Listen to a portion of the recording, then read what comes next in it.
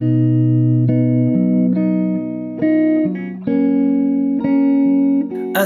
alaikum, bismillahir rahmanir rahim.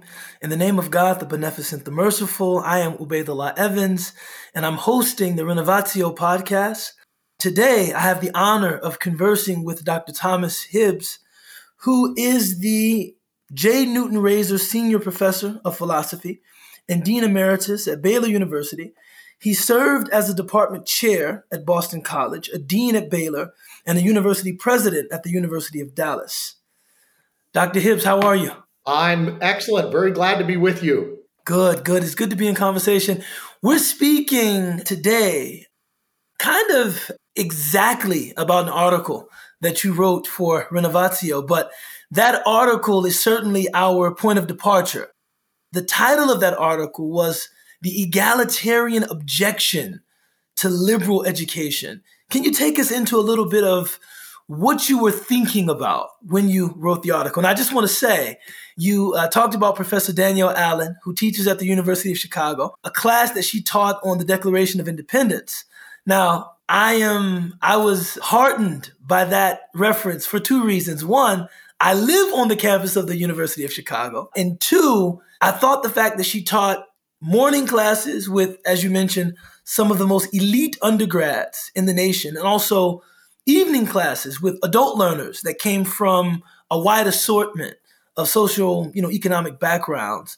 But take us into a little bit of, what you were, I guess, driving at with the authorship of this article. So it's a kind of common objection to traditional liberal education that it's elitist, that it is designed to train and keep intact an upper class in society, a class of rule and of wealth and perhaps of race. That's a kind of common objection. And historically, there certainly have been moments when that has been true, that liberal education served those ends.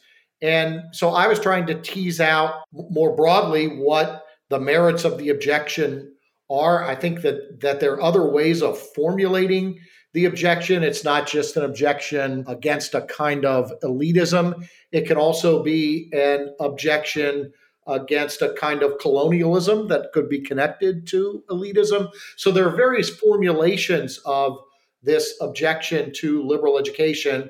I only went into some of those in the article.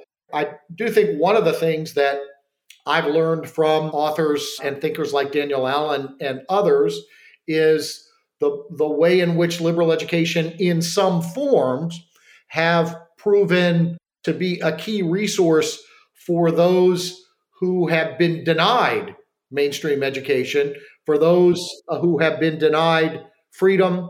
One of the things that strikes me more broadly about liberal education in American history is that we don't have a lot of strong articulations of liberal education in mainstream America. We have more a kind of instrumental model of education, which comes to some extent out of a tradition that goes back to Ben Franklin's autobiography. We have a kind of pragmatic tradition in education, which comes out of Dewey. And one of the insights that's grown on me over the years is that some of our most profound articulations of liberal education are actually found in the African American tradition. Mm-hmm. Frederick Douglass, for example, mm-hmm. Anna Julia Cooper, whom I did not talk about in the essay, was a defender of liberal education. The best thing I think ever written by an American on liberal education is the chapter on education in W.E.B. Du Bois's Souls of Black Folk. Mm-hmm. Now, Du Bois himself has been criticized as being a kind of elitist within the Black community. So the argument resurfaces in certain ways. I actually think there are some interesting responses to that in Souls of Black Folk, particularly in that last chapter on the sorrow songs. But I was trying to tease out what the objection amounted to, and then also to suggest that, at least in some contexts, it is those who have been deprived of liberal education who have seen the point and purpose of it most dramatically, and who have profited from it's sometimes self-liberal education. Think of Malcolm X in prison, for example, Mm-hmm. right? Reading books and strengthening his self-determination, affirming his own sense of his own intelligence, right? And so I think it's a kind of complicated question. I think there are merits to, particularly in certain contexts, the objection that it's elitist and colonial. But I don't think that covers all of the possible ways of talking about liberal education. No, I think that's a beautiful synopsis of the article. I want to direct your attention to something that you quoted from Professor Allen talking about, of course, she was referencing her class, and she was talking about the empowerment of human beings as language using creatures is an essential component to democratic citizenship. That resonated with me, very deeply. On the one hand, I do understand some of the objection to what has been termed the logocentrism of Western culture, right? That it in a sense can negate other ways of knowing, other ways of experiencing. However, if we are talking about great public discourse, if we're talking about that collective attempt to know, to reason, to in some cases argue, to exchange, how can that be done except through the medium of language, right? And liberal education focuses on empowering human beings as language using creatures. Maybe you can elaborate on that a little bit. So I think, and I'm continuing to learn from scholars like Daniel Allen about this, but I think the great passage on this comes from Frederick Douglass's narrative of a life. When he realizes, when he's moved from the Eastern Shore of Maryland to Baltimore, still a slave, and in Baltimore, the family seems initially at least kind and generous, and the mother in the house begins to teach him to read. And the father comes in and cuts it off and says, we can't teach slaves to read. We can't give them this sense of their own intelligence. And that forbidding of him from learning is for him an insight into the incompatibility between slavery, subservience, inequality on the one hand, and education on the other. That education done rightly breaks open all of those false narratives about inferiority and inequality. And so the brilliant thing that Douglass does, having been denied official reading instruction, right, formal reading instruction, is he goes out into the streets of Baltimore where he's playing with the white kids, and he challenges them with pieces of chalk or stone to write words in the road that they know, and he'll write his words. But meanwhile, he's learning from them the words that they've just written out. And this hunger in him, it's almost indistinguishable at certain points, the hunger to learn and the hunger for freedom in his soul. And this capacity for language that enables him to broaden his sense of what's possible, right? I mean, the opening pages of narrative where he says that he doesn't know who his father is, he doesn't know exactly his background, his family lineage, and that it's by design that slavery keeps the slave ignorant of all sorts of knowledge that goes into knowing who I am and what I'm about, that the expansion of his vocabulary is an expansion of his world. There's a great line from the German philosopher Wittgenstein, who wrote a bunch of things that are very difficult to read. Quite. One line that I love from him is the limits of my language mark the limits of my world. That's it. And so to have a broad and deep vocabulary, to have my imagination formed by rich stories and examples, gives me the possibility of imagining much more for myself and for others than I would otherwise. So that is, of course, one of the key things that we get from liberal education is what we used to call in grade school way back when language arts. Yes. Right? Yes. The expansion of vocabulary, the ability to read carefully and critically, the ability to describe richly. I would say culturally, we suffer from a deprivation of language and of imagination, that we don't have whatever, and this is rich and poor, and it extends to all races. We suffer from a truncated vocabulary when it comes to success and failure, good and evil, the beautiful and the ugly, justice and innocence and mercy. We've got a really contracted vocabulary now, and some of it is toxic politics reducing us to slogans, angry slogans, and some of it is just a kind of deprivation in the wider culture of the ability to describe, the ability of storytelling. I mean, for another one of the great scenes in Douglas's narrative is that he starts a Sabbath scripture reading school, and he talks about all of the other slaves involved in this as great souls, great scholars, because they're also learning to read, and he calls them great scholars. Yes. And this communal bond around, this is something they're keeping us from. This is a treasure for us. We are capable of learning. We are capable of shared wonder and teaching and learning of one another. That's a powerful moment for Douglas in his own life story and in the story of his people.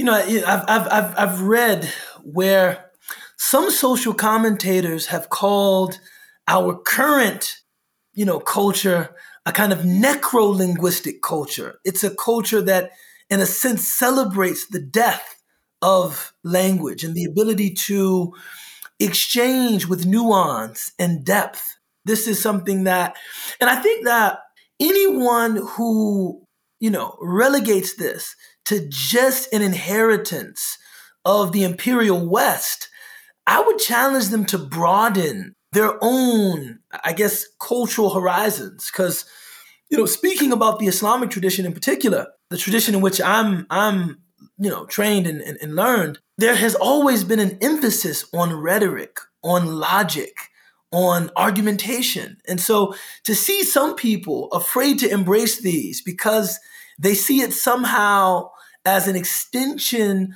of the colonial legacy of the imperial West, I find that troubling. However, and maybe you can speak to this, maybe their fear is not that we are merely talking about, ways of knowing and the ability to express ourselves in language, but maybe they see in that emphasis of liberal education or upon liberal education kind of a reinscription of certain sensibilities, certain hierarchies of value, certain, concretizations of aesthetic beauty, etc., and that those almost necessarily come with liberal education being a kind of Trojan horse for European cultural hegemony. And maybe this is their concern. Yeah. So let me make two comments about this. I think this is a really interesting topic and question.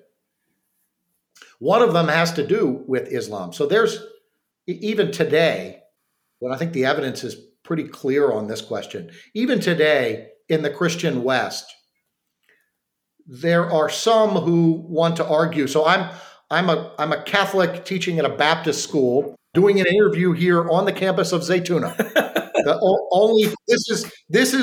There are lots of bad things about our contemporary world. This probably wouldn't have happened or 100 years ago. And I'm a great beneficiary of the hospitality of both the Baptists and my Muslim friends here at Zaytuna.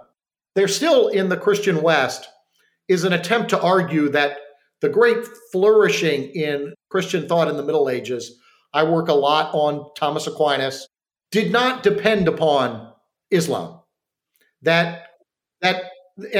And these arguments are really not sound at all. They never were.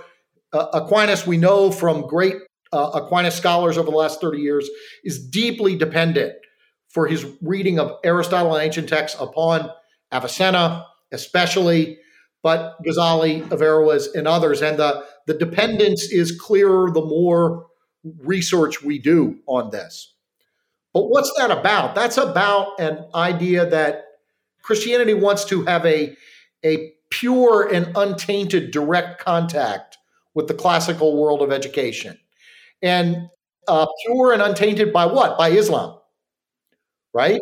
So there is a kind of colonialist assumption, a desire for a pure. So we have the pagan world, right? They didn't have a world religion, a revealed religion, but we want the Christians to have direct access to that, unmediated by Muslims and in some cases Jews, who were also very important in this conversation, Of course. in the Middle Ages.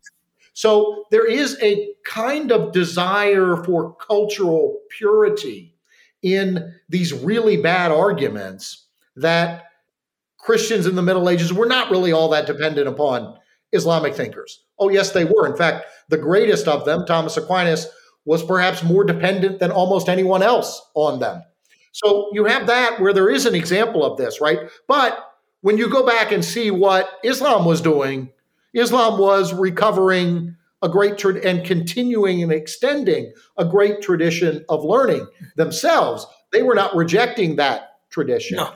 The other comment I'd make about this is one of the thinkers who's often in the canon, although he's not strictly Western, Dostoevsky, a great 19th century Russian writer, avidly read by Richard Wright, avidly read by Ralph Ellison. There's a lot of good scholarly work on this. The opening of Ellison, I think the greatest American novel, Invisible Man, is a riff off of Dostoevsky's Notes from Underground. So, but if you read Dostoevsky's really concerned in the 19th century in Russia about what he takes to be corrupting Western rationalist influences infiltrating Russia. Right? So he's something you mentioned earlier, what might be called a kind of logocentrism, but I would frame as a kind of narrow reduction of human nature to reason, construed primarily in its calculating and abstract mode, right? Dostoevsky is really worried about what this does to the whole of human nature, to human imagination, to human passion, right? And to reason that thinks in a different way. Mm-hmm. Right? Right. Reason can operate in different ways. Of course. And there are reductionist accounts of reason that have at times been dominant in liberal education. Dostoevsky he's typically read in every great books program, even though he's Russian. He's read in Western great books program. He is a great critic of certain strains of Western rationalism that he sees coming in to Russia and corrupting the culture, right? Corrupting this rich appreciation of the whole of humanity, not its reduction to calculative reason, but imagination, will, passion, and feeling. So I agree with Dostoevsky. I think certain strains of Western rationalism do reduce experience to a very limited set of options and exclude all sorts of other things that we ought to understand and learn from. If I could loop back for the moment to W.E.B. Du Bois, I mentioned this charge of elitism, the talented tenth, right? All of that.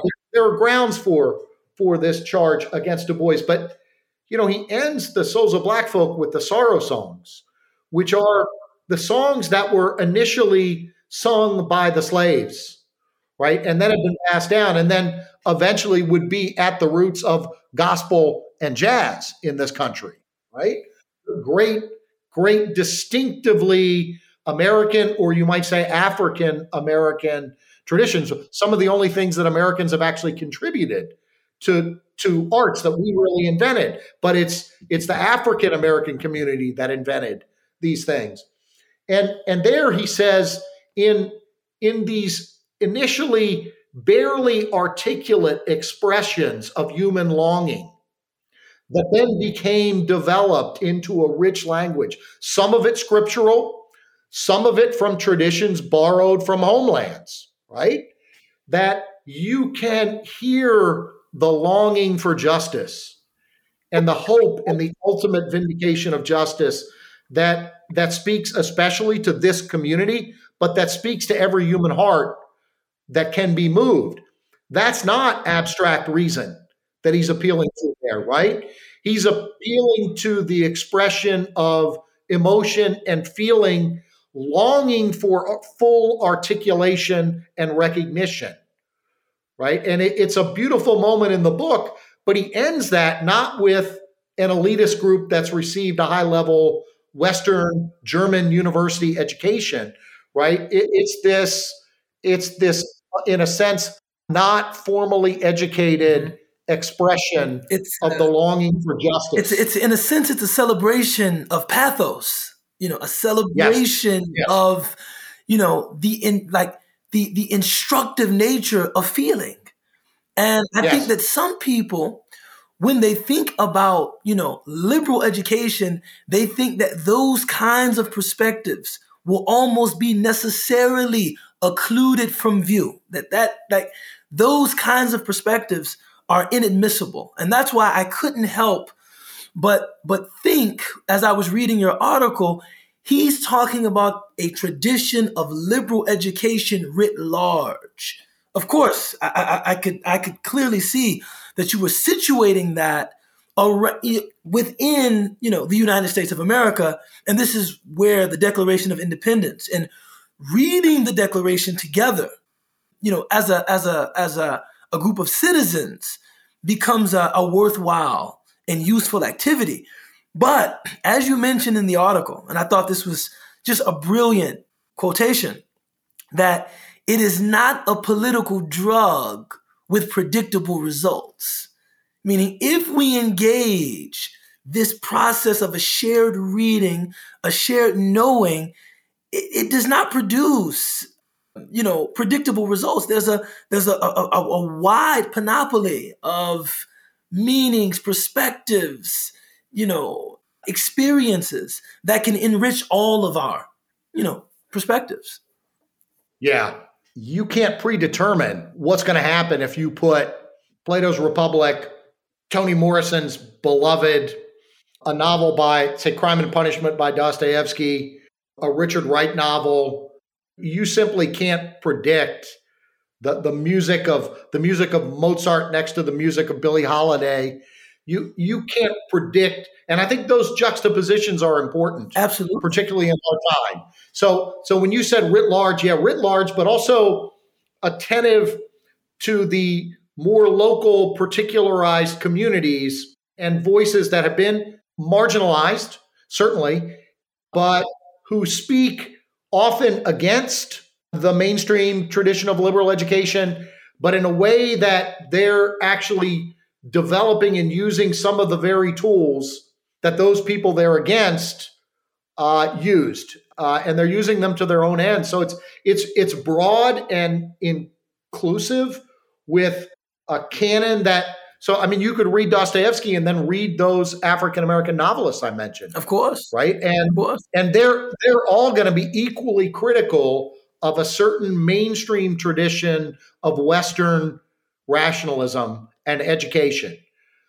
But reading them is a liberal education in its own right. That is reading Ellison and Dostoevsky. I think what you're saying is exactly correct, and it's often the critics. I mean, the other thing about this is, even if you look at kind of the traditional great books list that Mortimer Adler and others put together, there are not a lot of minority voices or authors on that list. But one thing that is true of that list is that you cannot advocate for it or read it and think that it is a unified, monolithic view of the truth. Hobbes and Machiavelli disagree vehemently with Plato, right? There's some continuity there, but Aquinas does not agree with David Hume, who's an atheist, right? So it, at a minimum, an honest reading of that tradition is an introduction not to a monolithic, unified conception of what the truth is, but to a series of important debates. Now, are there other debates? Are there other ways of approach? Yes, right. But that tradition at its best, and it's often operated not at its best, but as much less than that, sometimes in a really bad way. At its best, that tradition is one that is willing to look at critique and criticism and already has it internal to the tradition. Now, many people who appropriate that tradition and teach it don't recognize that sufficiently, but that's a misreading on their part. And one of the things about the other authors that we've been talking about, especially for this topic, African American authors, is that they can help us to see blind spots, not just in the tradition, but in the way we appropriate and teach that tradition. Absolutely. And that's really important for those of us who do this for a living. I just want to acknowledge that, you're acknowledging the University of Chicago quite a bit. You just talked about Mortimer J. Adler, and then of course Daniel, Allen. But one of the things that she mentioned, and I think this is a misgiving of some people who, as you mentioned, make those egalitarian objections to liberal education, is that you take a document like the Declaration of Independence, and they immediately go to the inconsistency between what is stated in the document and the lives of the founders, right? The lives of the authors of the document. And one thing that you quote from Danielle Allen is that, this does not undermine the moral value of the text. And she mentioned that, Frederick Douglass, in a speech given in Rochester, New York, what to the slave is the 4th of July, right? He mentions with very powerful rhetorical tools that a blistering speech, speech, right? This liberty that you celebrate and esteem for me has not meant what it means for you. Saying that this is also an admissible aspect. This is also a desirable component to a conversation about liberal education, and that we can talk about those things. Like our conversation need not be merely a celebration of the Declaration of Independence, but rather a critical examination of the Declaration of Independence, right? Right. Yeah. That's such a brilliant, searing speech that he gives. And I think if we go back to something you said at the beginning that's come up a couple of times, a certain notion of reason as abstract principle. The Declaration is certainly about reason as abstract principle. There are these inalienable rights, right? And then we list them. Abstract principle is, you're never going to get completely around it, and we need it. The sciences wouldn't work without abstract principle, and something like democracy wouldn't work without some versions of abstract. But abstract principle, I think Douglass is implicitly pointing out, doesn't require the kind of self-scrutiny that education that is about the whole person. What do I mean by that? It's not just about affirming some abstract principles. The problem Douglass sees is that his audience is affirming these abstract principles and failing to see the way in which their lives are living contradictions of actually bringing that principle into reality, right? They're very comfortably living at one level, affirming the principle and living in a way that's diametrically, that denies the principle in practice. A different kind of education, which involves not just abstract reason, it does involve that, because Douglass never denies the principle in that speech, right? But it also involves irony. It involves the invocation of the imagination and the passions. It involves blistering critique when necessary, right? A complete education like that, which appeals to reason, imagination, passion, and which involves the ironic forcing of the audience to look at themselves, right? I'm not just going to come up here and celebrate our shared agreement on the Declaration. I'm going to try and use a rhetoric that turns you in upon yourself so that you see yourself differently and you see the contradiction between your life and the principle. That's in a way how Ralph Ellison's Invisible Man ends, with a reflection on the principle, right? And wondering, is this principle something that has hoodwinked us and deceived us? And should we reject it? Or is there something about this principle that we need, but we got to find the right orientation toward it? We got to embed it in our civic life in ways that we haven't yet.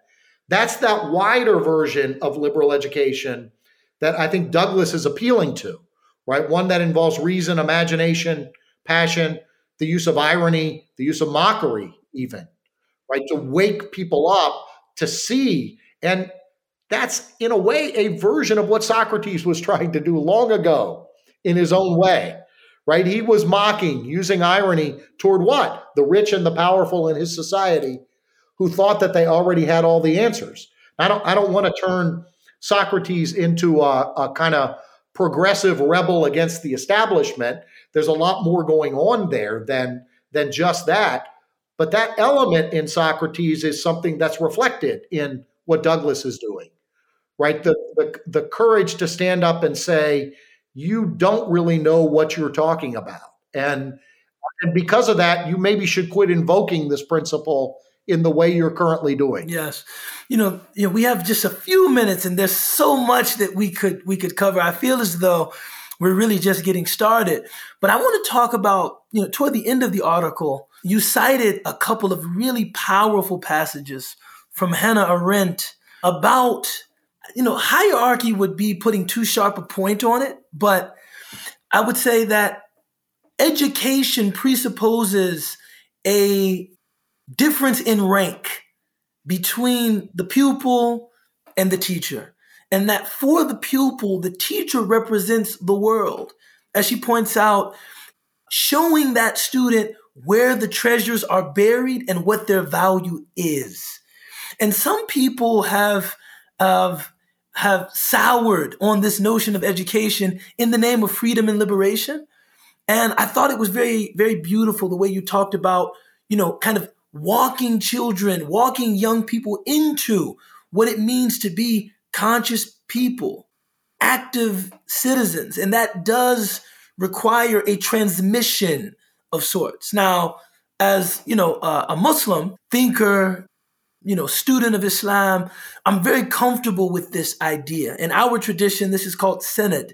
There's a chain, right? We're very comfortable with the idea that, you are a recipient of a tradition of learning.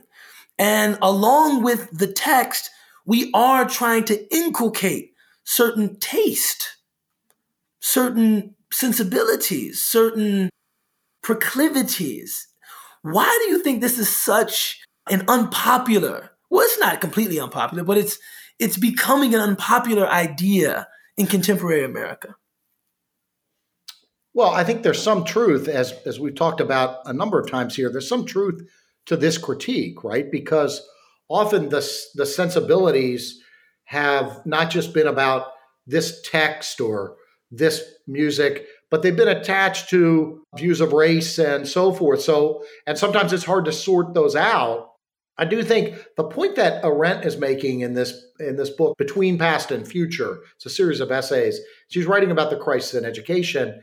And she argues that for the sake of what is eventually revolutionary in every child, education has to be, to some extent, traditional. What does she mean about that? She certainly didn't mean that it had to just read the ancient Greek. She's involved at the forefront of very avant-garde 20th century philosophy, right? So it's not just about repeating the past. What she meant was, if you're going to educate, just admit to yourself you're going to have to make choices, that certain things are going to be studied and looked at, and at least right now, other things are not for the moment. Now, what you include, I've argued for a broad way of teaching these things that includes potentially lots of contemporary text, and a number of traditionally marginalized authors as being important to education. But even then, you're making choices, right? And you're not necessarily saying to students the whole truth, or even in some cases, much truth as at all is lodged in these texts. But these are questions and issues and topics and authors that if you spend your time with them, it will be worth your while. Right? And wherever you end up, again, it's completely unpredictable where people are going to end up from engaging in these texts. I have my moral philosophy class. We do it chronologically backward, and we start with a few weeks of Nietzsche, trying to take his critique of morality and of religion quite seriously. And then we bend back to him as we're reading other authors. I want my students at a Baptist university to take these arguments and objections quite seriously. Right? I'm not telling them that we ought to turn all of Baylor's education into texts of Nietzsche, right, or the teachings of Nietzsche. But I am saying there are valuable things in here, and also these are matters that you will be better off if you reckon with them, if you spend some time thinking about these matters. And in fact, if you don't have that, young people don't have anything really to rebel against in their education, right? I mean, and that spirit of rebellion is in part a way of establishing one's own freedom, one's own path. But it's always to some extent in conversation, Of course. with what you were rebelling against, right? And so I think Arendt's making the point that you're better off introducing students to a big, rich world that then they can discern their path in after as they're taking instruction from you, as they're in your classroom, and then beyond, then you are just saying at a very young age, you're on your own. You figure it out. Yep. Right? That's not really a liberation of students. No. You can't liberate them, and they have to do much of that themselves until they have certain skills and a certain basic knowledge. And in that, we really do suffer from a kind of deep historical and cultural amnesia. And there are certain things on the left that view the past as just seeds of error. And then on the right, there's also a not wanting to reckon with certain parts of the past, right? And a kind of instrumentalized view, sort of market-driven view of education, where it's increasingly just about advancement and profit. Both of those things in their extreme forms lead to a kind of amnesia that's not helpful to us, right? What does Douglas say at the very beginning? He needed to know his origins, right? He needed to know where he had come from, and he needed a reference point in the past to understand where he is in the present. Lots of ways to do that, right? But liberal education has always been, in whatever form, about that inheritance, understanding where we are now in relation to where we've been, and then moving into the future. It's a bad form of tradition if we're just taught to worship the past. And as I've already pointed out, you really can't do that because the intellectual past that we're inheriting is full of tensions and debates and contradictions. Necessarily so. Right. And that's why, I just in terms, I'll let you finish out with a closing thought. Seems as though we've run out of time. I feel as though we just started conversing, but even when time flies when you're having fun, even a lot of these contemporary debates about the value of critical theory, people that maintain that, we want to prevent children from reading these texts. I've always felt that was as misguided as these hopeless screeds against liberal education. That no, we need to admit all of those perspectives, but none of them are a final word, right? We're interested in providing students with the ability to think, not to indoctrinate them. People talk about, critical theory as though you give it to people and they're indoctrinated. No, there can be responses, rebuttals, retorts to critical theory as well. But I'll give you a chance to close out here. Yeah, so what you said there about the last word is really important, I think. Great works leave gaps in them deliberately, or silences, or end on question that require, if we're attentive readers, listeners, watchers, could be a film, could be music, could be a text, that require us as, or invite us as participants, readers, listeners, viewers, to take the next step, to ask the next relevant question. Particularly Socrates' early dialogues always end in what feel like there's no, when students read them, well, what's the answer? Well, Socrates is expecting you to continue this dialogue, right? If you've been an attentive reader, you're in a sense a silent participant in the dialogue.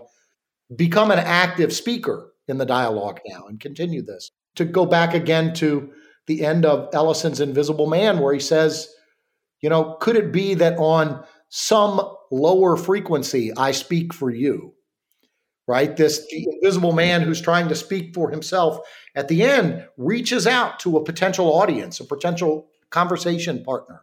Maybe you've connected with this book in some way, but that's the next unwritten chapter, the to be written chapter.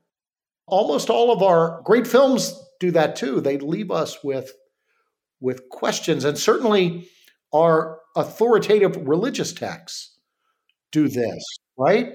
They're invitations, they're callings to each of us to participate more fully in the life that's been depicted in the authoritative religious text. An invitation for us to continue to take these authoritative texts seriously. But if we just take them as texts that don't prod us to do the next thing, to develop the next line of inquiry, to live our lives differently, alone and with others, then those texts are not having the effect on us that they seek to have. So I think it's sometimes liberal education is thinking, well, just learn these thoughts that people have thought great things in the past, and you're liberally educated. No, to be liberally educated is to know how to ask the next relevant question, to continue the inquiry. And that's what the best books and artworks in our tradition seek to do with their audiences. That's a beautiful place to end. It has been enlightening and also pleasurable to be in conversation with you this afternoon. And with you, sir. No, and I look forward to, reading more from you. I was introduced to your work through Renovatio, but I'm going to go back and add a few of your works to my library, and I look forward to conversing again. Thank you. Thank you.